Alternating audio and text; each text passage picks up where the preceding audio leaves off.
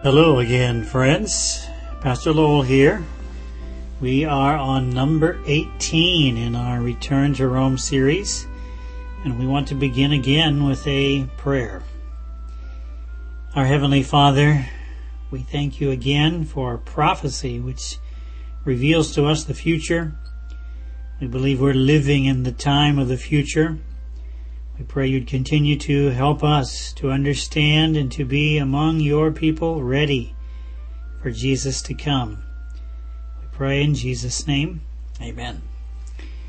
This is section 4 of our Return to Rome series, No Competition When Rome Leads the World Again. And we've been discussing this book written by Malachi Martin, a former Jesuit, a devout Catholic, that was published in 1990, entitled The Keys of This Blood. And we looked especially at the subtitle, which says Pope John Paul II versus Russia and the West for Control of the New World Order. And in this particular large book, the author is describing 3 contenders for the first truly global New World Order, or one world government. And those 3 contenders were communism, that would be Russia, capitalism, the West, and of course Pope John Paul, the head of the Catholic Church. So there are the 3 contenders: communism, capitalism, Catholicism. We have defined the first 2. Communism, we understand, essentially takes away initiative because the state owns everything. So when you don't own it, you don't care for it, you become simply a servant or like a slave to the state. Everybody gets the same wage, so there's no incentive to work hard because you don't earn more or get higher positions or higher wages.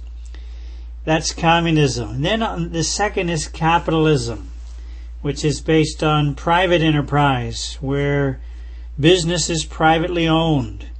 Essentially, the principle of capitalism is you reap what you sow. Hard work results in profits. Now, of course, it's often abused, and people that are hardworking get rich. But it is based on freedom, the free market. We've defined communism. We've defined capitalism. Now today we want to move on to Catholicism. And we want to begin with a definition. This is actually from Wikipedia. Catholicism is the traditions and beliefs of Catholic churches. It refers to their theology, liturgy, morals, and spirituality. The term usually refers to churches, both Western and Eastern, that are in full communion with the Holy See. Now, before I go any farther, I want to read a statement from the book Great Controversy. If you have the book, if you don't have it, you should download a copy. But it's on page 565 that I'm reading from, where it says it is true that there are real Christians in the Roman Catholic Communion, or in the Roman Catholic Church. I like that sentence, don't you? There are many sincere people even in the Roman Catholic Church. So it says that. It is true that there are real Christians in the Roman Catholic Communion. Thousands in that church are serving God according to the best light they have. God looks with pitying tenderness upon these souls, educated as they are in a faith that is delusive and unsatisfying. He will cause rays of light to penetrate the dense darkness that surrounds them. He will reveal to them the truth as it is in Jesus, and many will yet take their position with His people. End of quote. Now we understand His people, that's the Seventh-day Adventist Church. And that's why there is a message in Revelation 18 that calls people that are in Babylon, which is another symbol of the Church of Rome and her daughters, to come out of Babylon. Come out of the mother church, the Church of Rome, and all her daughter churches that are following her same false doctrines, breaking the commandments, etc. So with that statement, let me return now to our definition of Catholicism. In medieval times, we could say during the Dark Ages, Catholicism determined all aspects of society. Political, you couldn't really rule. You couldn't be the king or the emperor or a leader without agreement or permission from Rome. So it determined political, financial. The states, kingdoms, countries had to pay a tax to the church during medieval times. Religious, obedience to its laws and traditions. And even the private lives of individuals. You were required to attend Mass and other church holidays. You were told what to believe and what not to believe. That was Catholicism during medieval times. This is Catholicism in its fullest sense. Complete regulation and control of every aspect of life in society. So we could really say that Catholicism, like communism, takes away both civil and religious freedom. And if you don't believe that, read the book Great Controversy. Read it again if you have read it. And remember that Rome is unchanged. The noon time of the papacy was the midnight of the world. There is a chapter in the book Great Controversy, it's chapter number 35, entitled Liberty of Conscience Threatened. I would encourage you to reread that chapter. On page 564 from that chapter, I read this, quote, "The Constitution of the United States guarantees liberty of conscience. Nothing is dearer or more fundamental." End of quote. So liberty, freedom of religion is the most fundamental freedom in America. Now, even though Rome talks about freedom of religion, all we have to do is look back to the time when Rome had complete control, and we understand that freedom of religion, as far as Rome is concerned, is the freedom for you to be a Roman Catholic. Anything else you were punished for. I'm reading now from the same book, Great Controversy, page 565. Says Bishop O'Connor, religious liberty is merely endured until the opposite can be carried into effect without peril to the Catholic world. The Archbishop of St. Louis once said, heresy and unbelief are crimes. And in Christian countries, as in Italy and Spain, for instance, where all the people are Catholics, and where the Catholic religion is an essential part of the law of the land, they are punished as other crimes. This essentially is Catholicism in its truest sense, where your freedoms, especially freedom of religion, is completely taken away. Reading on from the same book, Great Controversy, page 565, quote, every cardinal, archbishop, and bishop in the Catholic Church takes an oath of allegiance to the Pope, in which occur the following words. Heretics. Now I should mention a heretic, as far as Roman Catholicism is concerned, is essentially anyone who's not a Roman Catholic. But especially it's attributed to Protestants. So heretics, that would be Protestants.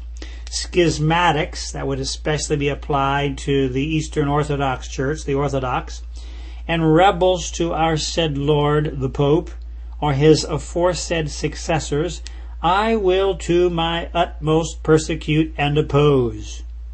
End of quote. So that's the oath that every cardinal, archbishop, and bishop in the Catholic Church takes.